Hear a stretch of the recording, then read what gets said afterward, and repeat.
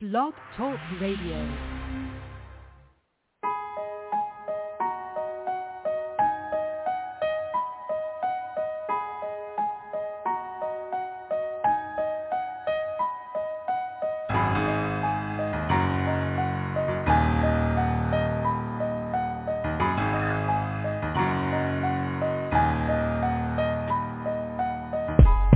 See, it started when I was 5, hired out to watch a baby, and they beat me when it cried. I consider that too much of a price.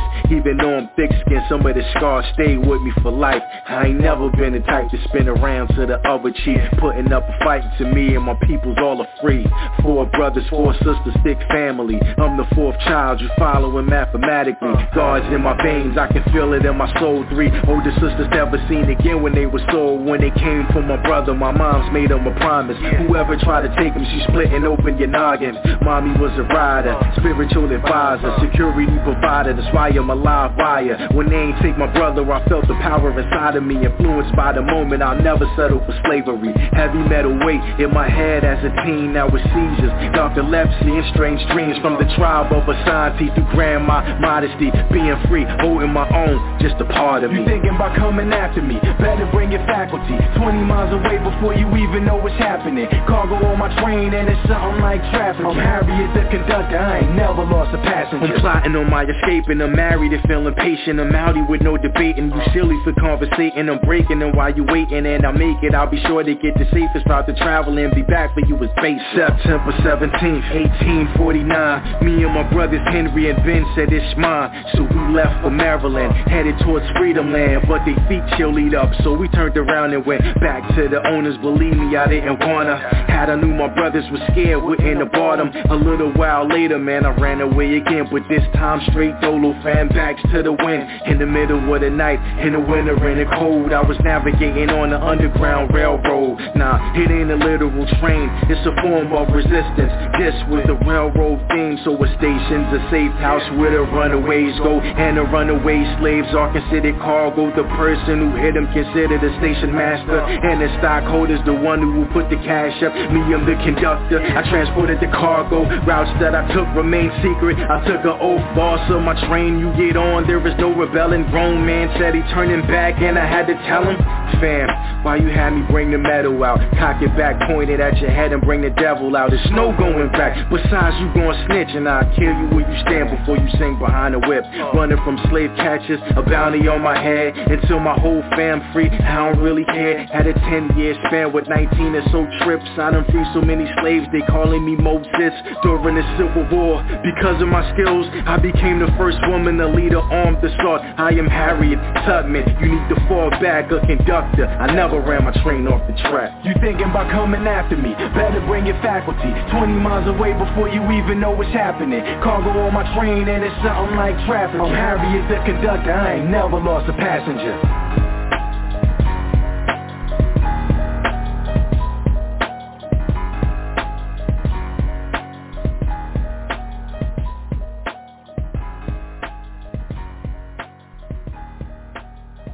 All right. Thank you so much. That's a brother out of New York talking about freedom and using Harriet Tubman and the Underground Railroad. Welcome, everyone. My name is Rodney Smith. I am in the air chair tonight for a special episode of Our Own Voices Live. And what we're going to talk about with a local love guru, at least that's what I call her, we're going to talk about, well, being thankful, hope, empathy, love, and compassion. And I don't think that you can truly love without being thankful for what you have to love. Not having compassion and then being able to show empathy for others. So we're going to get into that tonight and share a few words. And, of course, I would not be considered the expert when it comes to love because I'm not even sure love is a thing as we see it. And our special guest, Heather Burton-Berry, is going to share some of her insights on love. And this is the season of Thanksgiving. Did you all know that this was America's first religious holiday? Yes, That's right, Thanksgiving. President Lincoln signed Thanksgiving into law to be a day of thanks, where we just set aside everything else. As a matter of fact, we set aside our angst to give thanks. So as we are approaching Thanksgiving Day, I call it Thanksgiving season, we're going to talk about this country and maybe why it lacks or seems to lack empathy for others, and how we can get back into the spirit of the season truthfully in giving thanks. So without any further ado, let me tell you a little bit about Our Own Voices Live. Our Own Voices Live is a radio show featuring people and stories from our community in Las Vegas, the surrounding area, and someplace near you. America is the greatest country on earth due to its cultural diversity, and not in spite of it. Our mission is to help bridge the cultural and ethnic divide in America by working together to build the greatest bridge in history to unite us. And let's be united through love. Let's take the time to give thanks. And let's bring on someone who knows quite a bit about love and giving thanks, because she has so much to love and so much to give thanks for. Ms. Heather Burton Berry. Welcome to the show, Heather. How are you? I'm great. Thank you, Rodney, for having me on here. Can you hear me? I hear you loud and clear. How do you hear me? Very, very well. Thank you. And I just want to say that you know that that I love you and my family loves you so much, and what that means for us, because I think it's important as a college professor, as a therapist, to define terms. And you and I have these amazing conversations where we define so many terms and talk about what different things mean and what they cause people to think about or feel when they hear those words. And the word love is pretty charged. And as you know, I have the Nothing But Love Roundtable Talks, which I was so blessed to have you come and speak to me at. And one of the really important things about love for me is that love is always a choice. Love is a choice and a decision more than it is a feeling, because feelings come and go. But when you decide something, you prioritize it, you give it meaning, you give it value, and that to me is the difference between someone maybe saying, well, I care about you, or someone saying I care about this issue, or I love you, or I love, these people, and I love this issue, and I want to make this better, etc. So I just wanted to start with kind of clarify. For me, that's what that word means. It means I decide, and every day, I'm married, but I also talk about this with my children. Every day, I explain to them that you get to choose love, how you show up, and that's a choice that you have to make every day. So, Heather, let's share a little bit, if you don't mind, a little bit about who you are and how you came into this space of embracing love and letting love lead, and then you follow where it goes. Can you share a little bit? Where are you from, and what do you think it was in your upbringing that brought you to where you are today with this whole concept of love? So it's great because now the tables are turned and you're interviewing me. So I think, so I grew up in Connecticut. I was one of 5 children, and I would very often say that I was the best of the 5. I was the 4th. So I said it took them a while to get to the best part, and that was me. But I kind of grew up in a really one culture society where I really craved diversity, and I craved culture and a lot more stimulation than what I was having. So I went from Connecticut, small town, And I was raised in a very Irish Catholic family, to college in Worcester, Massachusetts, where I was a global history of women and children major, minored in psychology, then moved the day I could. I got on in the car, threw all my stuff in the car, and I moved to New York City. I think watching Sesame Street when I was little, I used to say, I'm going to live there when I grow up. And that's exactly what I did. I moved there, and I worked at a program for pregnant, addicted women. So I've been a social worker for a long time. And, you know, by definition, that means you're working in society, trying to do things to make the world a better place kind of thing. And I was an HIV and AIDS coordinator. So I was an educator teaching pregnant, addicted women how to protect themselves, and moved through that into working in methadone treatment programs for people with active HIV and AIDS disease. So this was in the 90s. And then at some point during 1998, I became pregnant with my son, and we moved shortly thereafter out to Las Vegas, which is where I've been for the last 20 years, and now have 3 children. And so I'm the mother of 2 black children and 1 white child. And I think the concept for me of love, my parents had a very strong marriage, and my father would talk to me a lot about choices and the choices we make in life and the impact they have on other people. He would also talk to me about how service was love, and we would do different service with our family.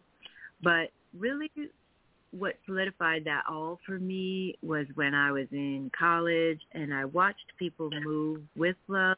I watched people move without love. And I remember thinking to myself, I really want to move in the direction of love all the time. And I've been blessed to have some very unloving people in my life and some very loving people in my life. And I say that because the unloving people taught me how I did not want to be, how I did not want to raise my children. And I think that that has a huge impact on how I view the world, how I perceive what is important or valuable, and what I want to do with my life, which is to spread more love and to encourage other people to begin with love. And then when I was pregnant with my son, I knew I was going to be a single mom. I started going to yoga, not because I wanted to, but because the doctor that I had at the time required me to go. And I really went there with a bad attitude. And I had told them, I'm only coming here once to get this paper signed from my doctor. And the lady laughed at me, and she came over during the class, and she said, make sure you pay attention because you're going to do this in your life. And I said, oh, no, I am not. And she said, yes, and you will do it with great love. And I said, what? There's that word again. And she was right, because I was back the next week practically pushing people out of the way. I have to get into this class again. And that changed my life in ways that I couldn't only imagine at the time. I could never imagine what it was going to do for me. So I'm also a yoga teacher, therapist. I work with kids and adults. And when I taught at CSF, I taught for 7 years as a college professor there. I knew that love had to be the guide, had to be the core, had to be the motivation for me of why I was even there. I'm also a stage 4 cancer survivor, and I know that cancer only comes for the strongest people. And so I knew then that I had to become a warrior. I just didn't know then that I needed to become a warrior of love. And it was Pastor Fowler from Victory Baptist Church who kind of solidified the concept for me that I needed to use love as my platform to really try to encourage other people to come into that space so that they could, I really believe in planting seeds and how planting a seed can germinate. Maybe it takes people a year, 2 years, a month, 2 months, a week, a day. We don't know what time it takes. It takes whatever time they need. But if they can come from love, if they experience love, they can choose love. And every time we choose love, we're creating that energy in the world, and we're making the world a better place, right? Like, I remember one time a priest said, you could be having a bad day, and that could turn into someone else's car accident, right? And you could have a good day, and that you could have a bad day and still choose love, and that could turn into someone avoiding a car accident. So that's how I think about the world, and I definitely recognize when I had children that they are like your heartbeat out in the world. Someone took your heart and put it in another body and then gave it legs and a cute little face and arms and hands and feet, and now your heart's walking around in front of your body. And I don't think that it's the easiest decision to make every day, to try to approach every day with love. And I can't say that I get it right every day, but I definitely try every single day because they deserve it, I deserve it, and I know that it changes me, it changes them for the better. So, Heather, this is the season of Thanksgiving. I call this really, when we come Thanksgiving, really Veterans Day, Thanksgiving, Christmas, even into the New Year and Dr. King's holiday. I see that as the love season. Mm-hmm. And when I say love, I'm not always sure if how I think of love is how other people think of love. And even though right. Thanksgiving sort of comes towards the end of the year, to me it's almost like encapsulating the whole year and preparing us for the next year. For the new year, I agree with that. Right, but that's how I view it. But I considered it the love season, but I don't know if my definition of love is someone else's definition of love. So, well, how would you define it? Because I told you how I define it. Well, I see love as that if we don't have that thing, we have lost or do not have some of humanity. In other words, I don't believe that we can have a civil society. I'll put it like that. I'll narrow it down. I don't believe we can have a civil society without love. And then the ingredients that go into making up love is there has to be compassion. Compassion, there yes. has to be empathy. Yes. To be thankful of those things. And all of that together gives us hope. And so without almost any of those ingredients, we take a hit on our humanity. It's like the building blocks of humanity, and without one, we are less human. We are less civil. We are less civil without those things. Because you can be human. That's to live, to exist. But to be human and coexist with others, that's when we have to have a civil society. And those are the ingredients that make up everything else that we have. Even if it was just two people on the planet, Well, if you didn't have those things, there probably would be no more people. Well, it sounds like you're talking about the difference. Yeah, and it sounds like you're talking about the difference between a good life and a very different life. Because when you talk about compassion, the word passion is in there, so it's an intensity. But the prefix C-O-M means something about coming together. So you're bringing that together. But it's compassion is an understanding that another person may suffer or succeed, and you understand that feeling, whether or not you share the exact experience with them. You have compassion. You understand that human emotion. Empathy is when you actually care about that emotion that they're going through, and you act right, because people say, oh, why can't people be nice? So the difference between nice is about having good manners. Being kind is when you actually care about the other person and you want to treat them well because you want them to feel well and be well and experience the world in a way that brings them joy. And so it's interesting because there's this be kind in schools. Well, is that enough? We need to teach compassion, empathy, and gratitude, because without those, you're right, I don't think you have hope, but without hope, you may not have love. But if you didn't grow up knowing those things, then it would be very hard to have those things, right? So compassion has to be taught. We have to be taught that we can share the feelings that other people have. Empathy has to be taught. We have to be taught that we should care about each other, because we can't survive without each other. We can't thrive without each other.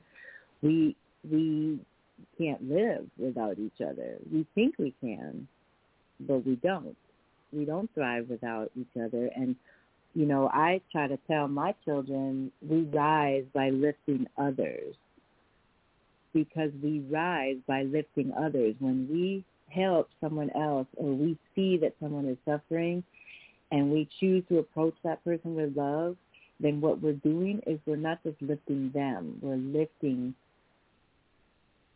them and whoever is watching that, whoever might hear about that. So that's that ripple effect where you might plant the seed, or you might throw a rock into water and it ripples out, and the effects of maybe your act of kindness could be, you could change the course of somebody's life.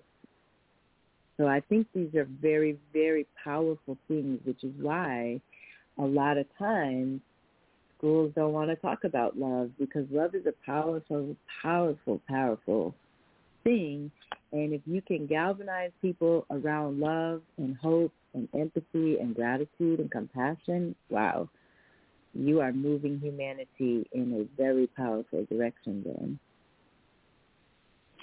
So let's just go to that piece that you said about teaching it. Suppose a person hasn't seen love. Mm-hmm. Maybe they were brought up in a house that was devoid of love.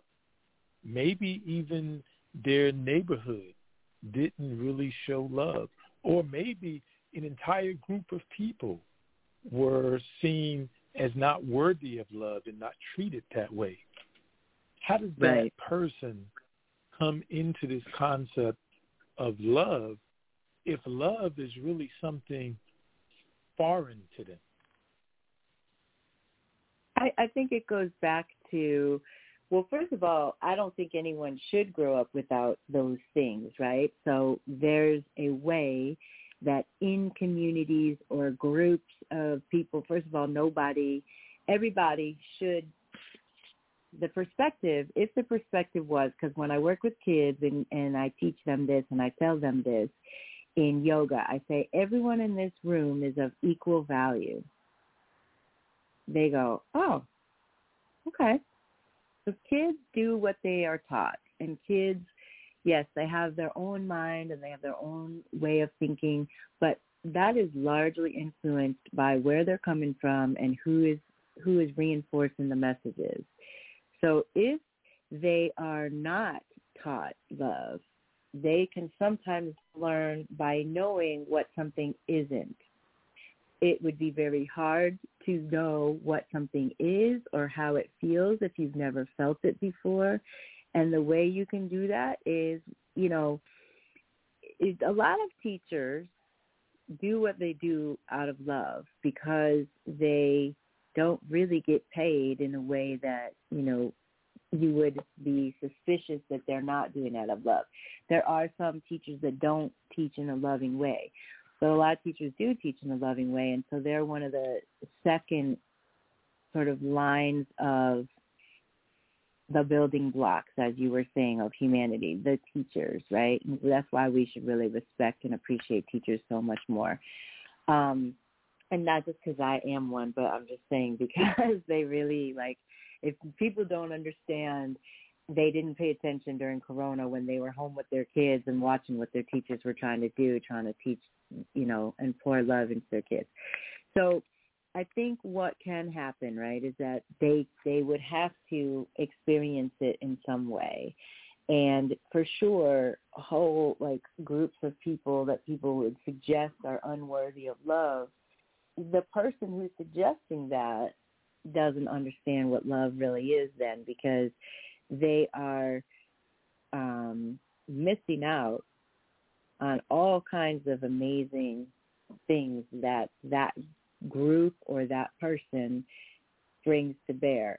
If people believe in a God or a higher power, right, then how can they look at another person and not say, well, if I was made in God's image, or whatever you want to call, Baba, Buddha, Allah, whatever, it's all, to me, it's kind of the same thing, just a different name.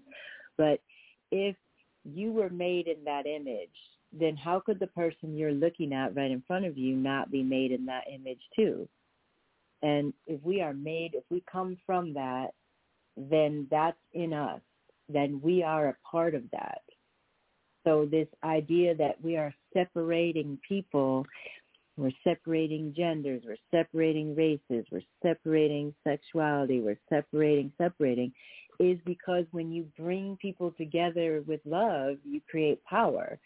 And you can also control people if you keep them separated and you make them think that they're not worthy of love. That has never, ever been true. Every person that walks on the planet or sits on the planet or is on the planet, every person is worthy of love. So, and I think there's different kinds of love. There's romantic love, there's filial love, like a sibling or a family member. But in all of those situations, there is still the choice where you must choose to care about what you say, how you treat the person, what you want for that person, what you hope for that person, how you are grateful for what that person might bring, how you understand or care about what they go through. All of that is love. And I think that if you haven't experienced it, then that's where other people outside of either that community or that family have to spin and provide it and have to offer it. So when we live in a society today where it seems to be increasingly more and more about me and maybe mine, how does that impact lessening empathy?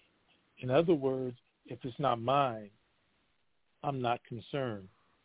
It's them over there. I have it. It's mine. If you want it, get yours.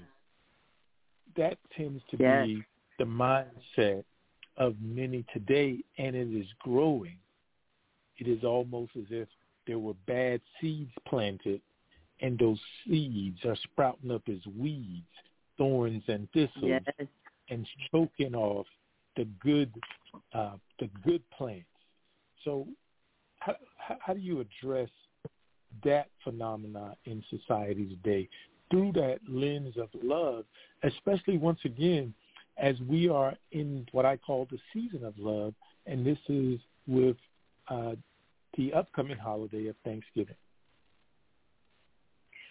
So, okay, well, there's a couple things that come to mind, right? Like when 9/11 happened, a whole bunch of behaviors changed that day. People were coming and donating blood and food and money and supplies and just trying to love each other because people were frightened, and their eyes were opened, and we had a commingling of people and a coming together of the country, and we had a common enemy or a common, common frustration or we were under attack kind of mindset. So we had this really deep coming together. I remember in Las Vegas, people were coming together and hugging each other and holding each other. And my friends and family in New York were, saying it's like Beirut out here, but it's also, I've never seen people just like hold each other and hug each other, and they're covered in soot. And so I think one of the things about the weeds that you were mentioning is there is this idea that your family, what they need and what they must have comes first. And in some ways I understand that. But there's a collective that we're all a part of. And if we don't care, right, and what amazes me is some people who are very devout in their religion, yet they disregard, right, there's biblical verses about the least among you will have the keys to the kingdom. Okay, well, if that's true and we're supposed to care about the person who's the least among us or suffering the most in our society, then how do people walk right by people who are struggling or suffering and need help?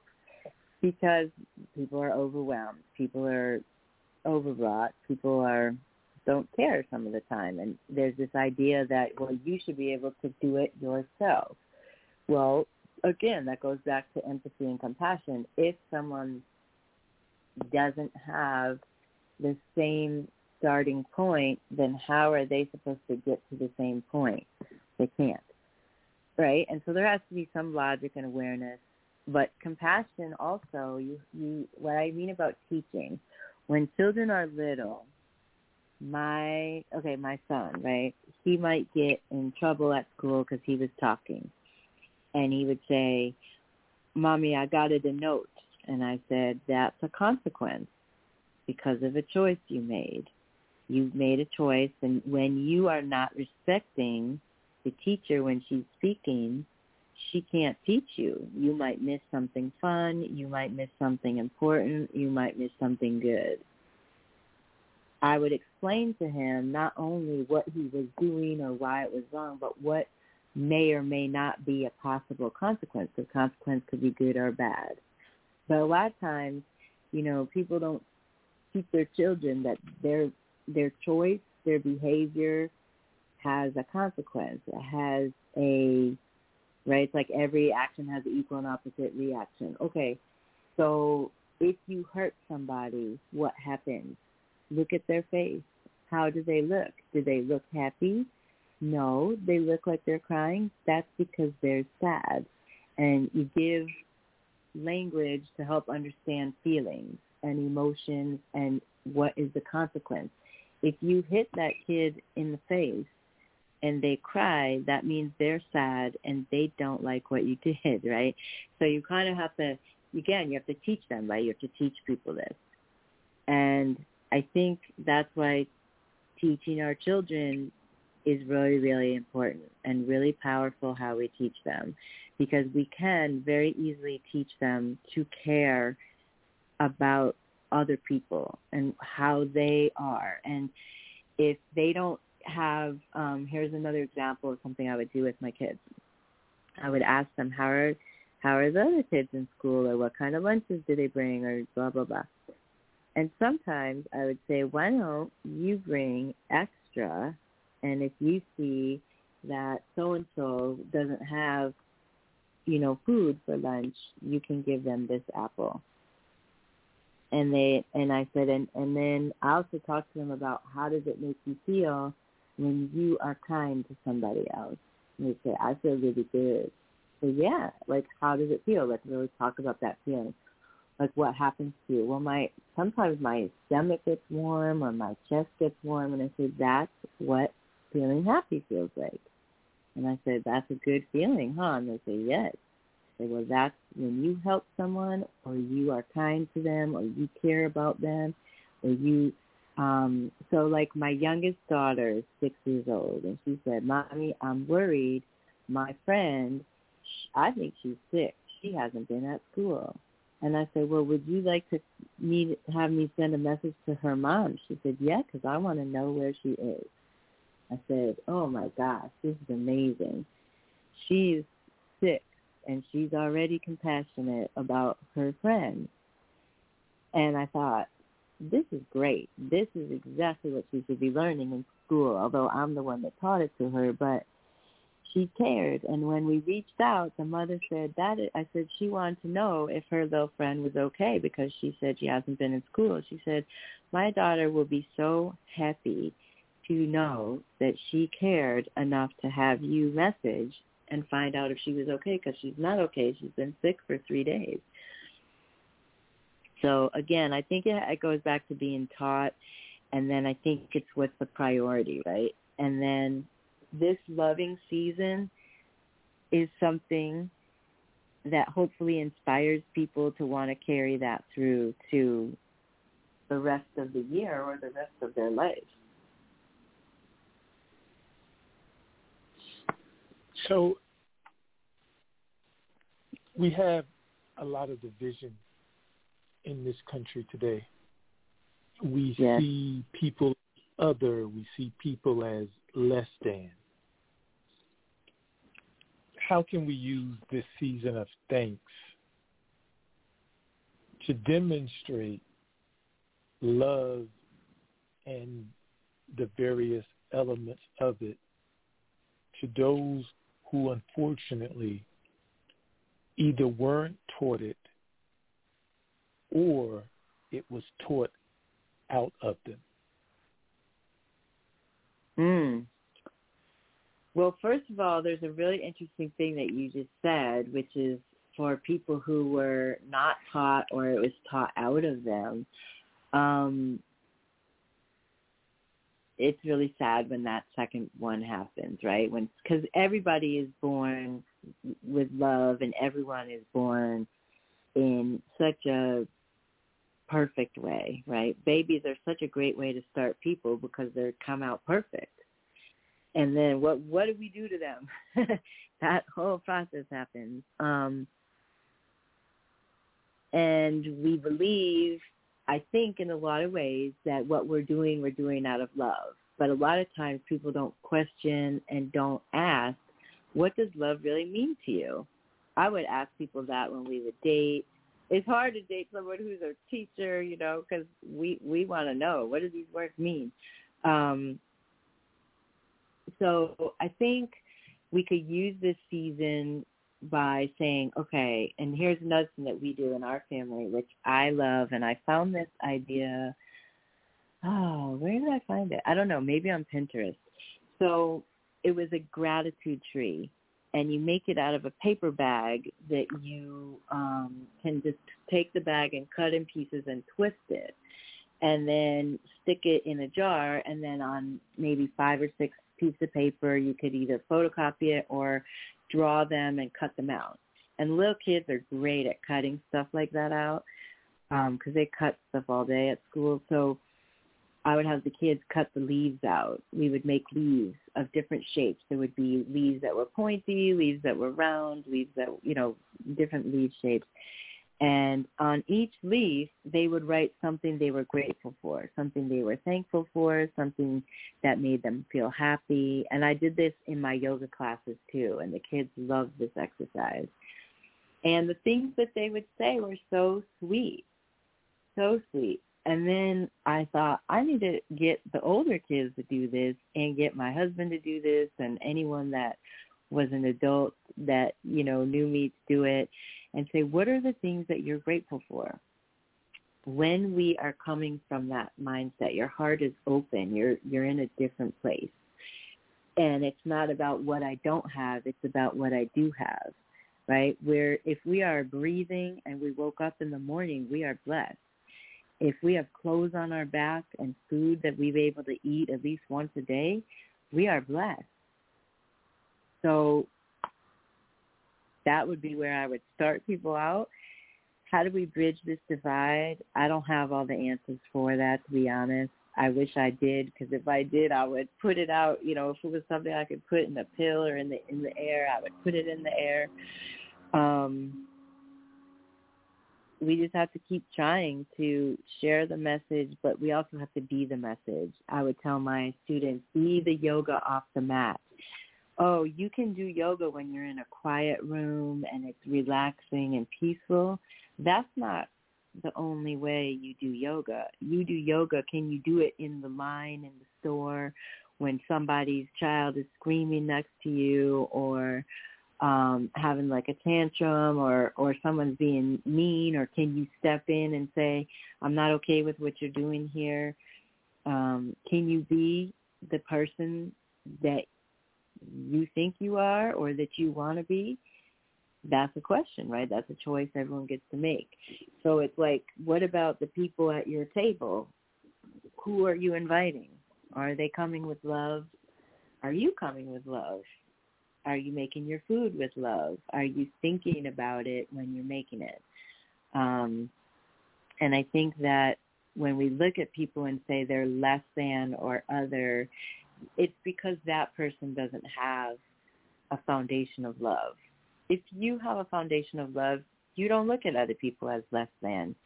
You look at other people as other people who are trying either to do their best or to, you know, try to figure it out as much as they can.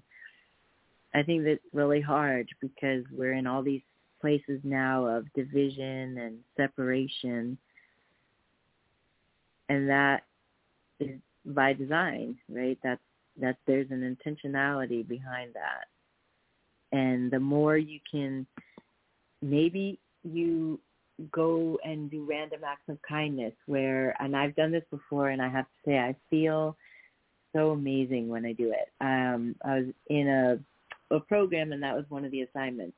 So I paid for a lady, I don't know, I was in the 99-cent store, and I put $20 towards her purchase and walked out. Or, you know, I take my children to go serve in different communities, and we might give out food, we might give out clothing, we make hygiene kits with the kids, and I'm telling you, like, yes, the people appreciate when you give it to them, but we feel so full of love and joy that we almost feel guilty. We're getting more out of this than the people we're trying to help. So anyone who looks at someone as an other or less than is not someone who's following those basic tenets of love. So those, we call them basic tenets of love, but many would say that those tenets seem to be falling by the wayside today. And so you mentioned a purchase for someone. So what I was going to ask you was, how do you think the pursuit of money erects barriers to us demonstrating love with one another? How do we, the pursuit of money? The pursuit of money. Okay, well, so, you know, we know that money is really just a vehicle for exchange, and we're creating an arbitrary fake sense of value. And that's the issue, right, is that what do people value? Well, they value what they've been taught to value. They value what they see other people value. They value what maybe their family and their culture value. And money, some people pursue money with a vengeance. Some people pursue it with vigor. Some people pursue it kind of haphazardly. Some people are born into it, so they don't even understand about pursuing it because they've been given it, so it's not something they have to pursue. I think that it is okay to pursue money, but if money becomes more important to you than anything else, then you are sacrificing your soul for that money. I think that people need money in this society in order to live and pay for their housing and their food and their clothing. But if money is above all else, then you become like a slave to the money, right? And so again, it goes back to like people who are full or religious or spiritual. All of those people claim to be connected to a higher energy and power that is really an essence of love. But what is funny sometimes, even yoga teachers, right? I've seen yoga teachers who are driving, Mercedes, and my other car is a yoga mat, but they are some of the best and some of the worst people. And I think it takes all kinds. I would tend to say this.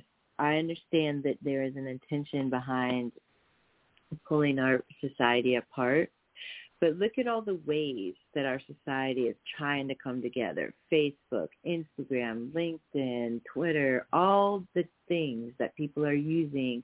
Marco Polo, what's the new one? I forgot. TikTok, and there's another one that where everyone's going in and talking. I can't remember what it's called now, but I know I am in there. I hardly go in there because I don't have time, but there's another thing, and I forgot what it's called, but people go in and talk on there. So I feel like, yes, there is a little bit of banality and there's a serious lack of compassion going on. But on another level, there's people trying really hard to connect to other people. I don't necessarily believe like all hope is lost. I just think that we need to redirect our attention and our energy and really focus on what it is that we really say we value. Because money isn't really it. I mean, I'm not saying money is bad or evil. I'm just saying that it's not the thing that when you ask people when they die, what was the most important thing to you? They don't say, my money, can you throw it in the coffin with me? They're not talking about that. They're talking about what it is they wish they had done in their life, or who they had spent more time with, or who they had let know that they loved. And one of the greatest regrets people ever talk about is, I didn't tell them I loved them before they died, or they didn't know I loved them. They don't say, I didn't buy them those shoes, or they didn't have that cologne, or they didn't have that car. They talk about love. So it's so interesting that you said what people do or say in their last moments on the planet. But someone told me that there's a few ways that you can tell what's really valuable to a person. And one of those things is when you walk into a person's house, what is the first thing that grabs your attention? Because whatever that first thing is that grabs your attention was probably intentionally put someplace to grab your attention or to be available to the occupant or occupants of the home.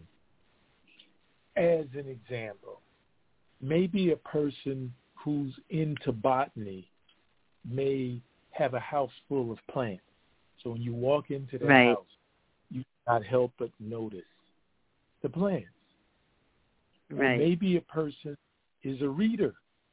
So when you walk into their home, what you see are books here and there. Right. Or maybe it's what a person spends their time on, because time is something that you can't get back. And notice I use the word spends their time on. But maybe a person spends a whole lot of time playing or watching sports. Maybe other than working and sleeping, the next thing that they spend the most time on is playing and or watching sports or gambling or hiking, right? Or maybe they're working in the community, but it's where they've used their time, something that they cannot get back. Well, when we go into people's houses today, if that is true, what do you, from the people that you know, without calling any names, what do you typically see as the center of their house that may, not definitively, but may represent what is most important to them? Well, I think it depends on the people, like you were saying, and what their values are.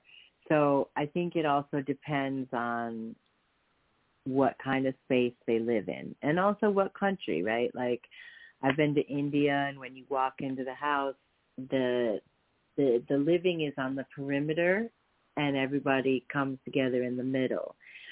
And the house smells beautiful with all these beautiful scents and, amazing Indian food, and grandma's there, and the cousins are there, and the kids are running around. So you see this like vivacious, loving house. That's been my experience walking into a lot of Black homes too.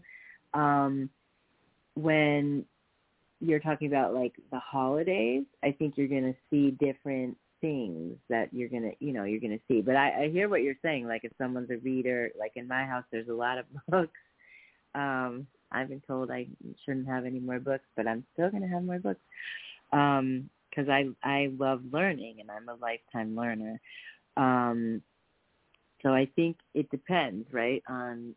Sometimes you'll walk in and see opulence, and for somebody that could be because they grew up without and they want to show that they have now, or it could be that that's what makes them happy. It could be that that's what motivates them. It could be that that's what excites them or they think is really valuable and important. For me, I think when you come into my house, you're going to see a kid right away. One of them is going to come up to you, or some, puppies. And I think that, you're going to feel the energy of the people whose home you're in.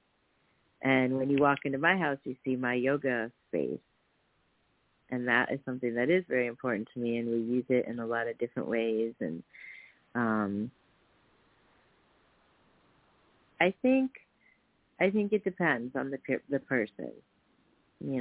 I really think it depends on the person and what and the family, and like what is the thing that they do value the most.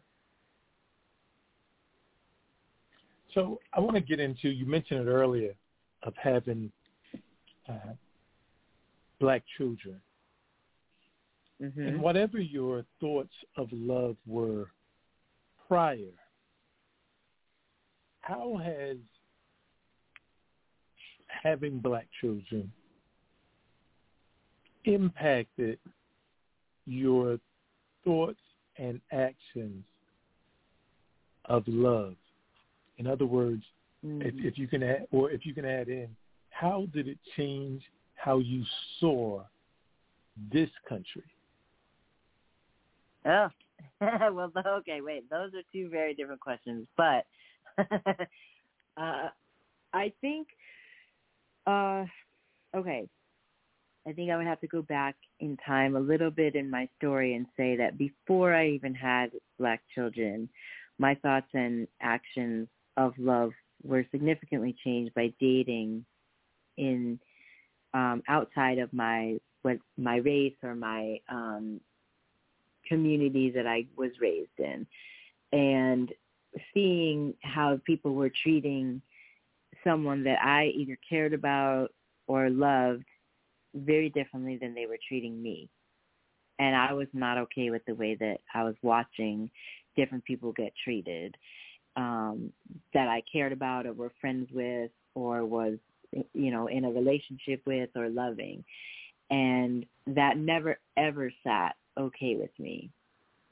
And again, that kind of went back to, like, I don't know, I've always been into words, right? And if you tell me and you make me listen to Bible or this pastor or this preacher or this priest or whatever you're having me listen to, and these people are talking about this is how you're supposed to do this if you're under the guise of love, and I'm watching someone do something and I'm going, that's not love.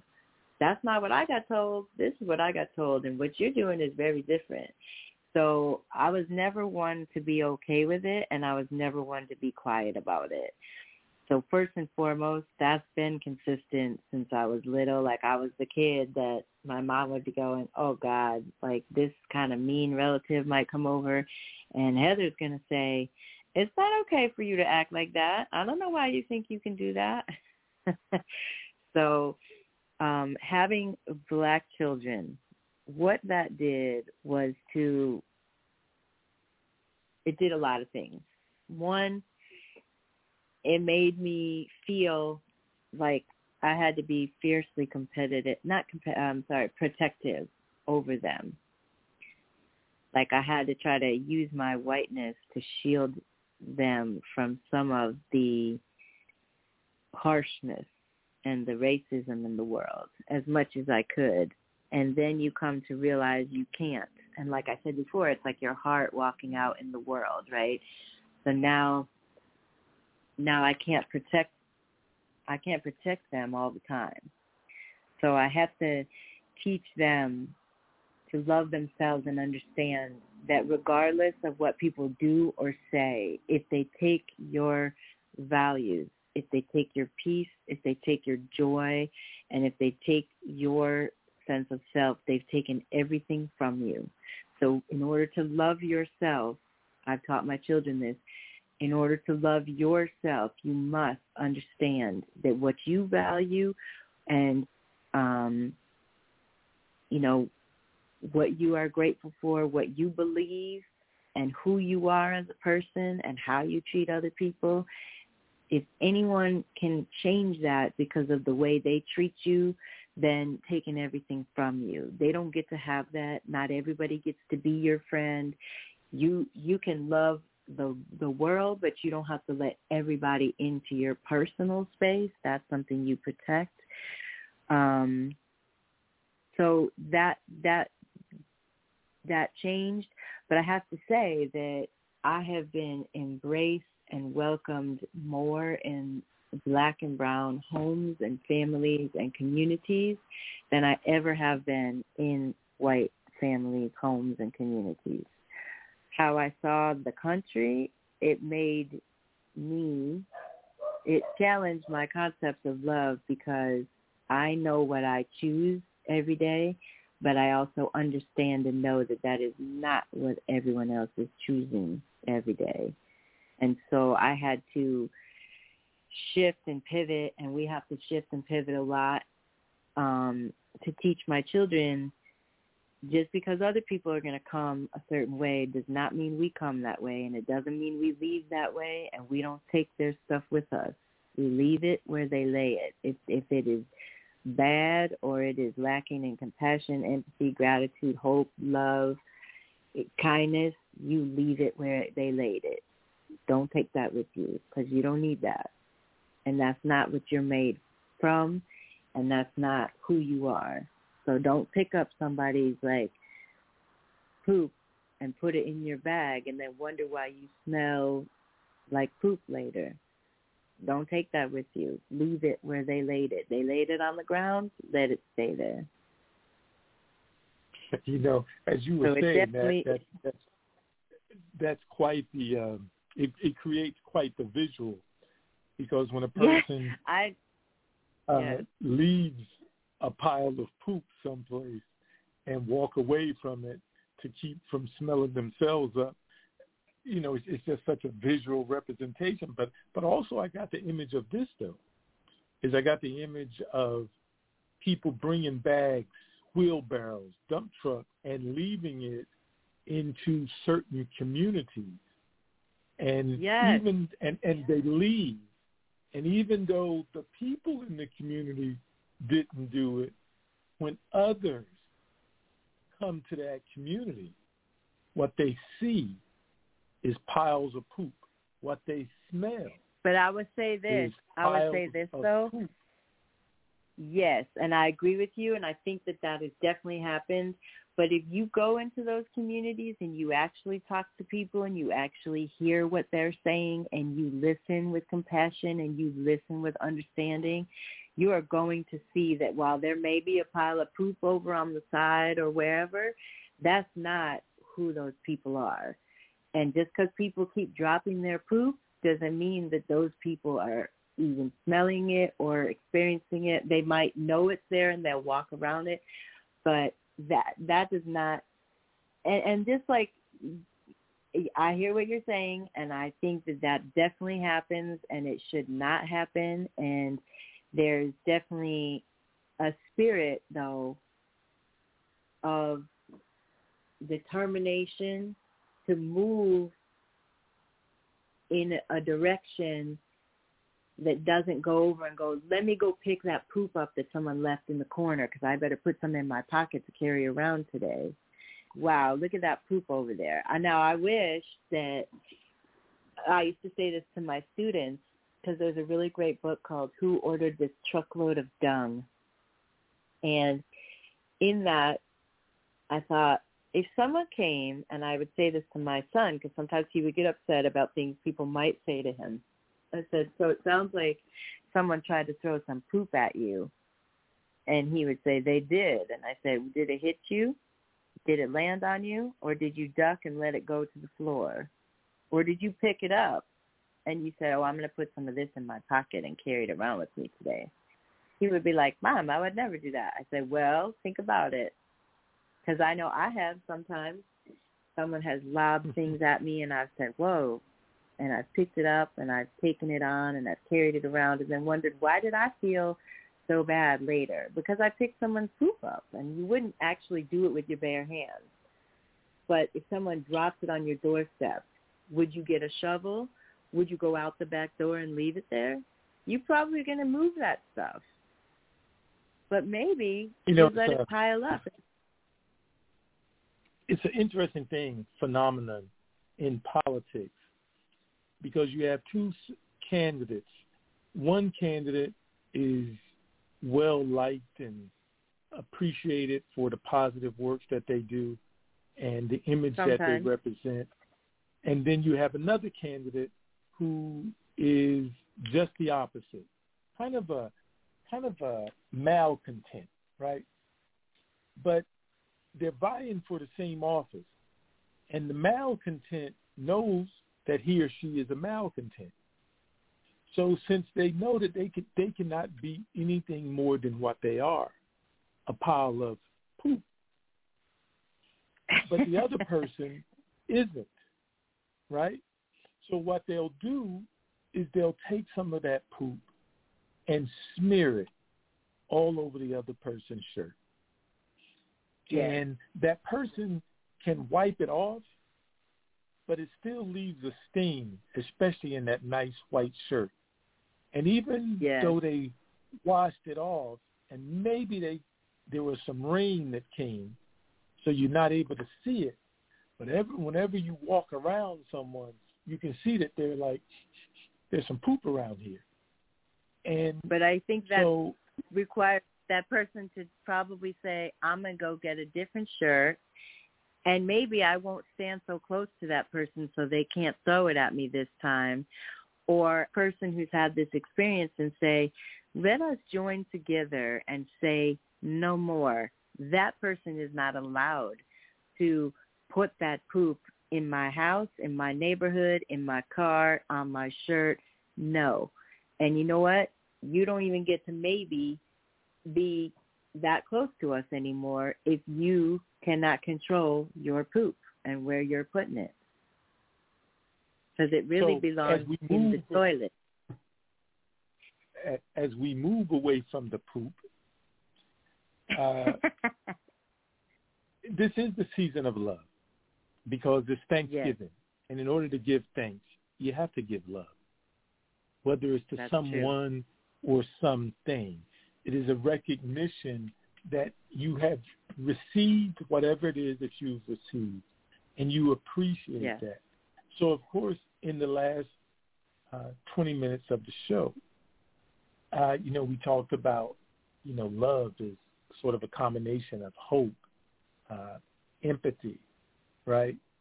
We shared how that creates compassion and all, so we become thankful. So list a couple of things that you're thankful for personally, and just a couple of things. What's the first, maybe 2 or 3 things that come to mind that you are thankful for in this season of Thanksgiving and love? Well, I would first and foremost say that I'm definitely thankful for my family, my husband. He's an amazing human that I'm very blessed to walk through this journey with, and then my children that I'm so fortunate to have a front row seat in their life and watch them in their amazing, just their incredible capacity for love and their kindness and their funny humor and their wisdom, and they're just really my favorite people. So I'm very blessed in that regard. But we are, I tell them we are building the family that we want. And then I would probably say that I am very grateful for my health. Being a stage 4 cancer survivor and walking through the potential of not seeing my children grow up or not getting another day with my husband or not being able to work with or teach other people or learn from other people or have adventures. That was all very real for me about 12 years ago, and the fact that I get to move without that, I'm very grateful for that. And I'm very grateful for yoga. Yoga saved my life. I'm very grateful for people like you, because you are the kind of person who gives me hope when I have a day that maybe I felt like someone dropped too much of their poop on me, and I say, wait a second, I got to start thinking about people that give me hope and that remind me that I can get back to that space and say, okay, someone like you really give me a lot of hope for the future and for my children, because I know there's a person like you out there, and I know there's a person like me out there, and I know you and I are not the only people like us. And it just reminds me to go back to have compassion and say, okay, I can get back here, and I can get, because that's really where joy is found too, right? And I think that the more people find joy, the more people return to love, and the more it spreads, and then, you got this like wildfire effect kind of thing. So those are probably some things that I'm grateful for.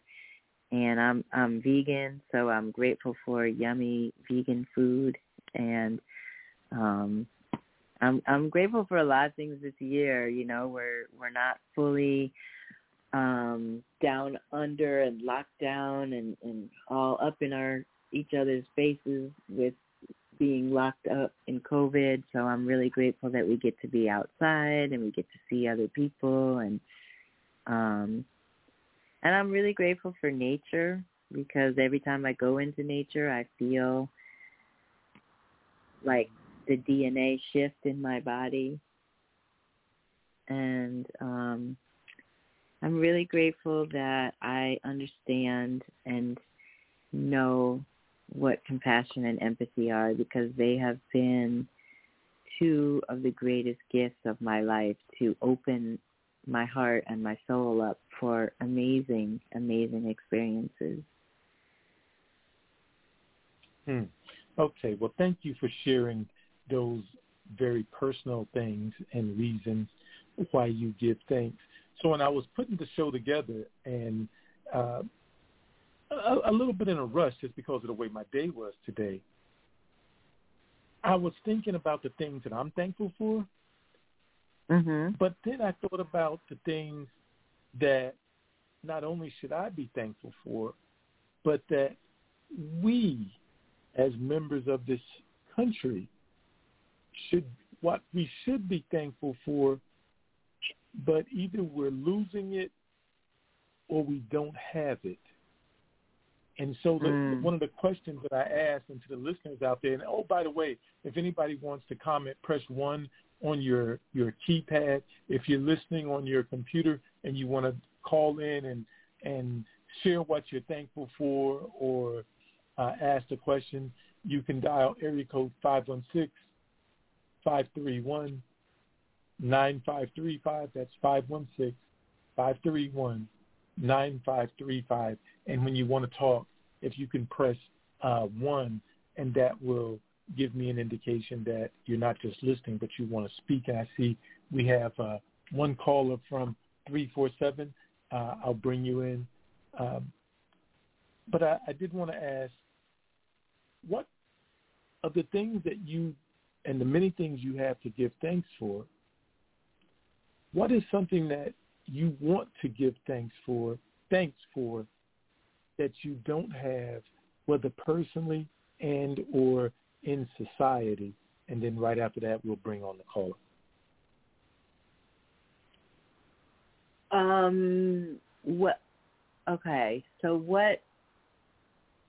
I think I'm a little confused about the question. Do you mean something that, like an example, would this be something where I'm thankful for, let's say, people who are continuously innovating and learning and creating things that might help us in the future? Is that like an example, or no? So that would be an example of what you're thankful for. But what is it that you want to be thankful for, or you think the country should be thankful for, that I think we the don't country have should be to be thankful for? Okay. I think the country should be thankful for all the people who continue to show up and try to make this country a better place. And that's all the people, not just some of the people who look a certain kind of way. I think that the country could do so many things, right? The diversity of the minds and the hearts and the spirits of the people that are here in this country are amazing. And if we celebrated that and lifted people up, then we would have, it would be unreal and unstoppable and amazing what we could and should do. But because people are not doing that, that's preventing that from happening. But I am grateful for when that does happen and people lift others and celebrate the diversity and differences, and that we grow as humans and we become better people because of the gifts and sharing that other people do.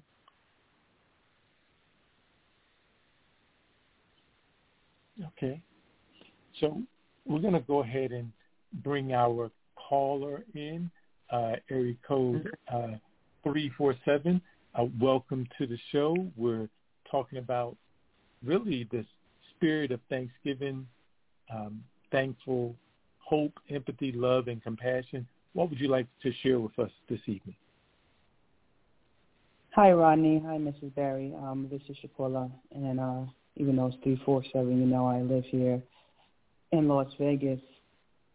I wanted to say that I appreciate that analogy about picking up other people's poop or leaving it there, because I think it's such a appropriate way to think about how we balance our inner peace, or how we try to walk away from the chaos that we encounter on a daily basis. But I think one of the things that affects us when we are thinking about that is, have we been taught those kinds of lessons? And growing up, I know that may have been touched on upon. You know, we heard sticks and stones may break my bones and sayings like that. But to go deep into the analogy of how we let other people's mess affect us is such a more powerful kind of lesson to be revisited and given examples, because most of us are walking around carrying our own poop and others for decades and wondering why we are in this position now.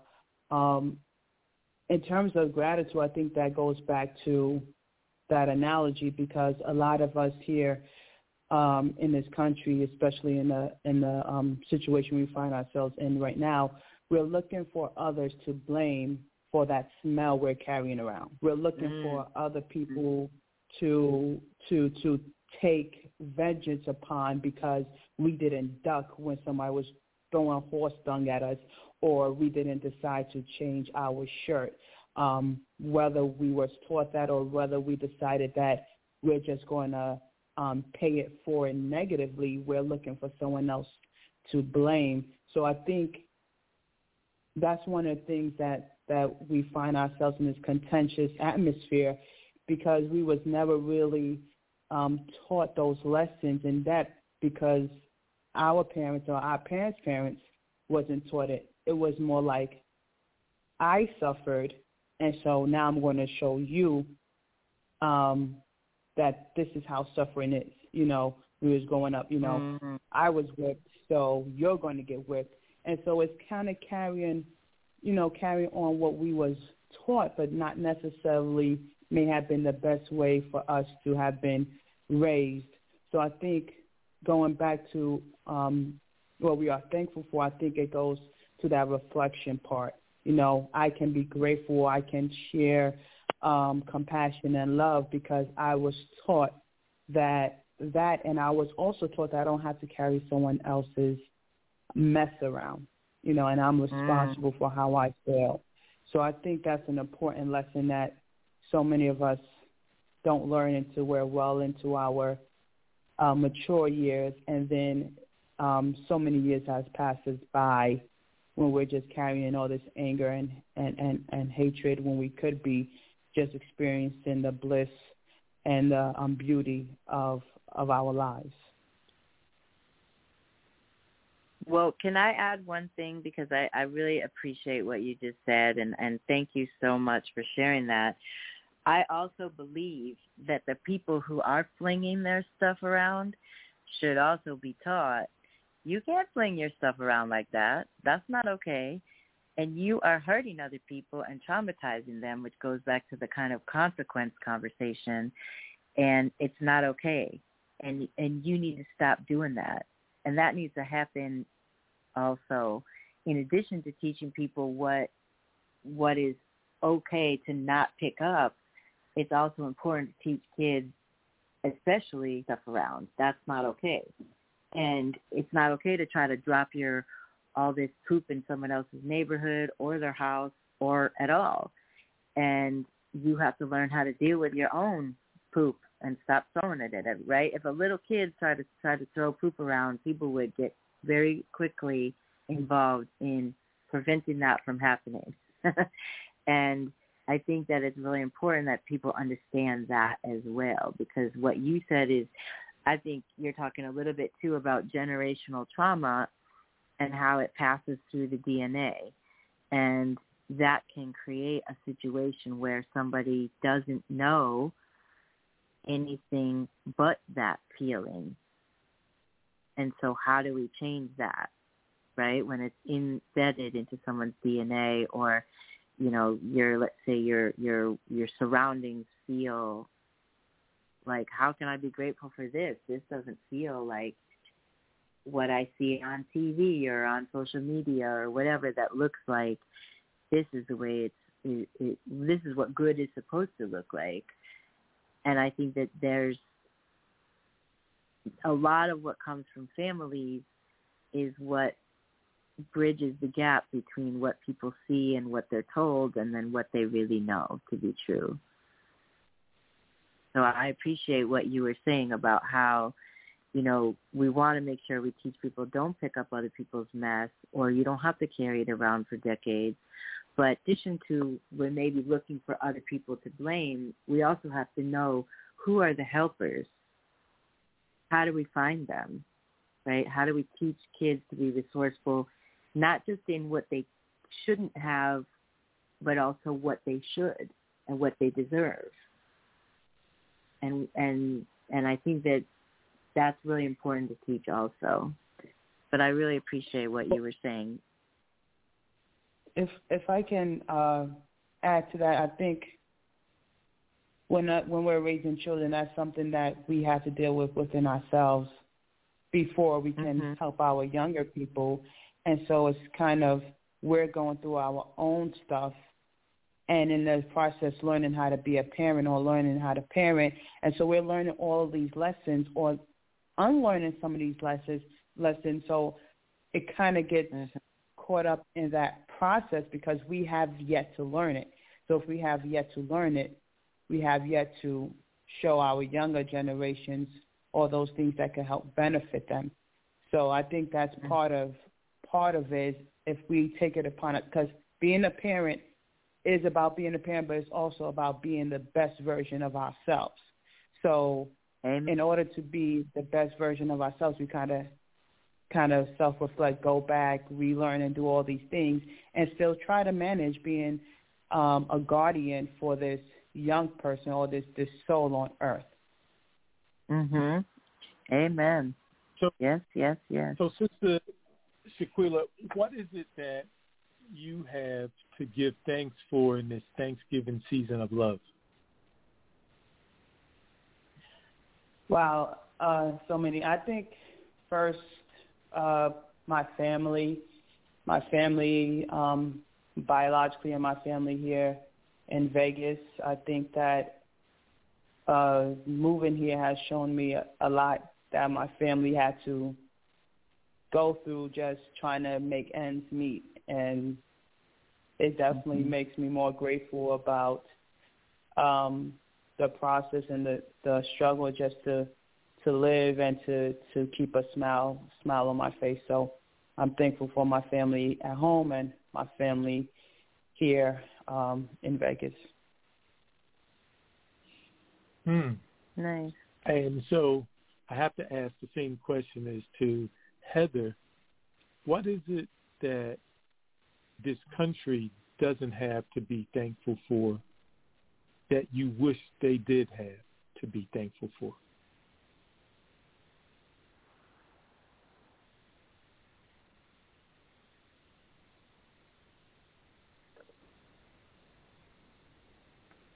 Shaquila, are you there? I'm here. Yes. I'm sorry. Did you hear the question? Yes, I thought you was asking Mrs. Berry. No, this is for you. Okay.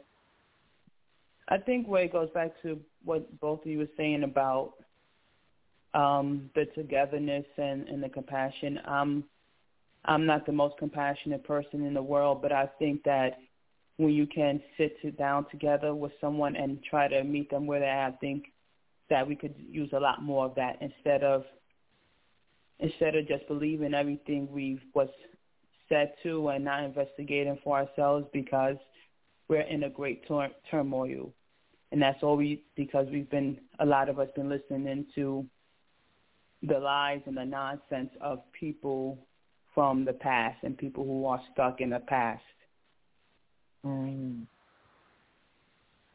You sound like a very compassionate person to me, but maybe it hasn't been pointed out to you enough. You have a lot of insight and wisdom. I'm working on it. You know, I think one of the things that's really interesting is when we have a tender heart, but it's been stuck in, not, I hate to go back to it, Rodney, but it's so powerful. So when people have been throwing poop at a tender heart, then the heart has to harden, right, in order to survive. But I think that there's something I saw today that made me think about this line. I don't remember what movie it's from, but it's like a broken heart. It still goes beating the same, right? A heart can be broken, but it still goes on beating just the same. And I think that real, like you are saying, real compassion, real empathy, we have to start with ourselves first. And that sometimes we learn it. If we're lucky, we learn it. I didn't learn it, I didn't really learn that in my family growing up as much as I would have liked to, but I did learn it along the way. And sometimes I learned it from what I wasn't getting as opposed to what I was. But I think that one of the things, like, right, like we should be grateful for the things that this country does have that are good and that are right, which is the diversity, which is the incredible minds and hearts of the people that are here. But I don't know that that's where a lot of people are at right now, because there's just so much frustration and focus on the things that are all going wrong. Because the things that are going right, they don't sell newspapers kind of way, you know? So and we come down to the last minute of the show. I want to give the last word to you, Heather. Everyone, we've been talking about thankful, hope, empathy, love, and compassion with Heather Burton-Berry. And if you want to share where people can get a hold of you and your closing comments, you have about 40 seconds. Okay, people can get a hold of me at, you can check out my Nothing But Love Roundtable Talks if you're interested in being on an episode on YouTube. You just type in Nothing But Love Talks. It would be great. I would love to have a conversation with you on there. And you can find me on Instagram at BB_LV Yoga Mama on Instagram. I just feel really blessed that I get to be on here talking with you, Rodney, and thank you so much to our beautiful guests. And I just I'm really proud of the things that you share and the love that you put out into the community, Rodney, and I just want to always thank you for the inspiration that you give me on a regular basis, and my son and my children who see you and watch you. And all the people who choose love, because it's hard to choose love, but when we do, we create more blessings, and we become the thermostat. We become like the barometer of what people look to see maybe how to be, even if they weren't taught it. And that would be, and I would say namaste, namaste, and please go and spread some love today. That's what I would like to say. Well, what a great way to close the show. Sister Shaquila, thank you so much for calling in and sharing. To everyone, thank you for listening, and I wish you all, from our own voices and the entire Speak Up family, a happy Thanksgiving, and I hope that you will find things to be thankful for. All right, everybody. Thank you, Heather. I appreciate you joining us. Have a great Thanksgiving and enjoy your son's homecoming. Thank you. I'm very excited about that. And thank you, and happy Thanksgiving to everybody, too. All right. Thanks again. All right. Good night, everybody. You all have a good Thanksgiving, and we will see you back here again soon. Bye-bye.